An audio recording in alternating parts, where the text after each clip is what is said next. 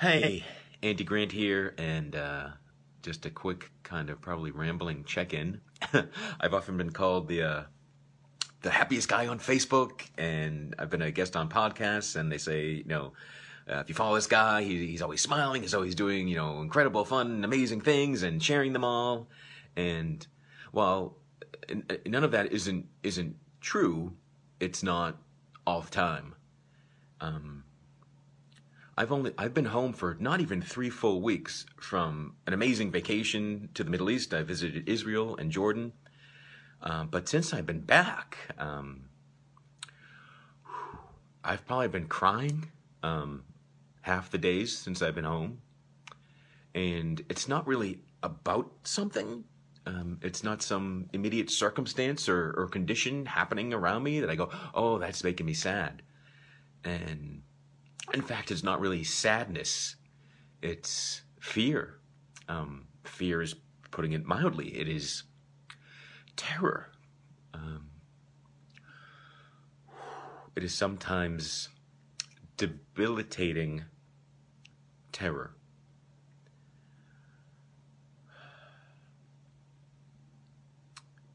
I have chosen 3 challenging things for this year, and I chose them at a time when I was really feeling great and empowered and that I can take on anything.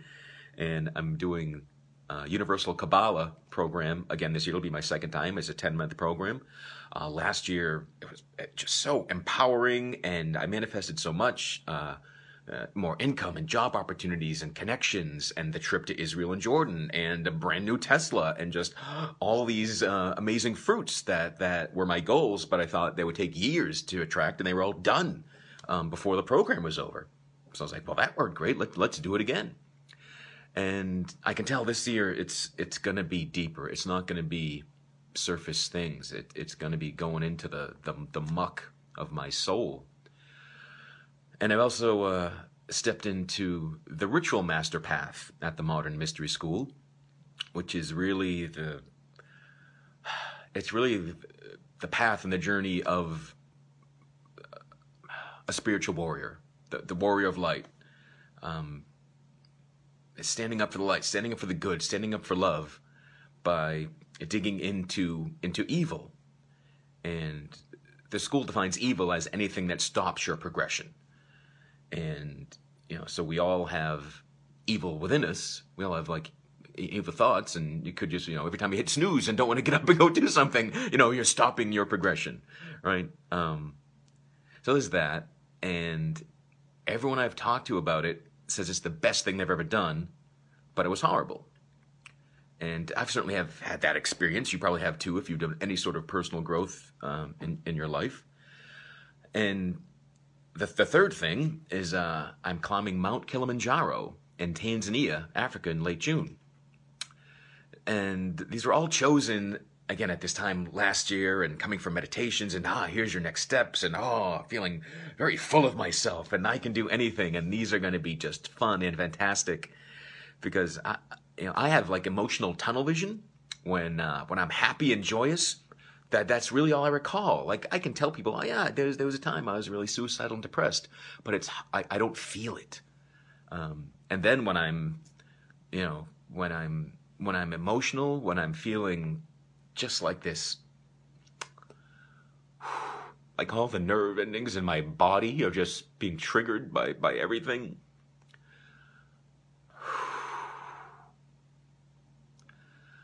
I feel like that's how I've always felt.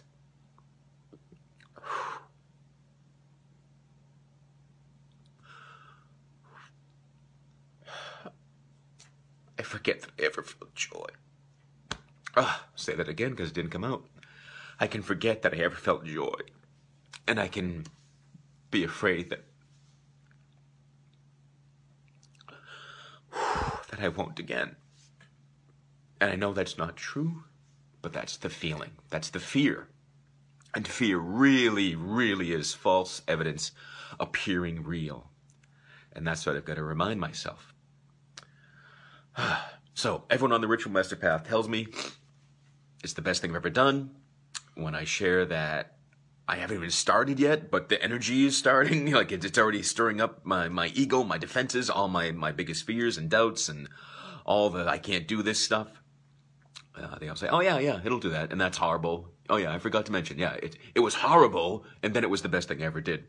And again, when I'm feeling good, even in the moments now, I can laugh. I can see the humor. Like, all right, yeah, let's do this. But then there's plenty of times like, oh, I can't do this. And that's kind of my, biggest evil thought. That's this fear that's showing up, and it's a fear that I have not met a human being that has not felt this sometime. It's just, I'm not good enough. I can't do this. I'm not, whatever enough to accomplish this goal that I have chosen and that I feel compelled to do. When I decided that I was going to live, when I chose to stop making attempts to end my life, is because, well, I must be here for a reason. There's got to be a purpose to my life, and there's a purpose to your life. There's a purpose to all life. And the deeper I go into that, it's not always clean and fun. It's the deeper I go. It's the deeper I go into the fear, into the doubt, into the darkness, my shadow, the evil, whatever words you want to use.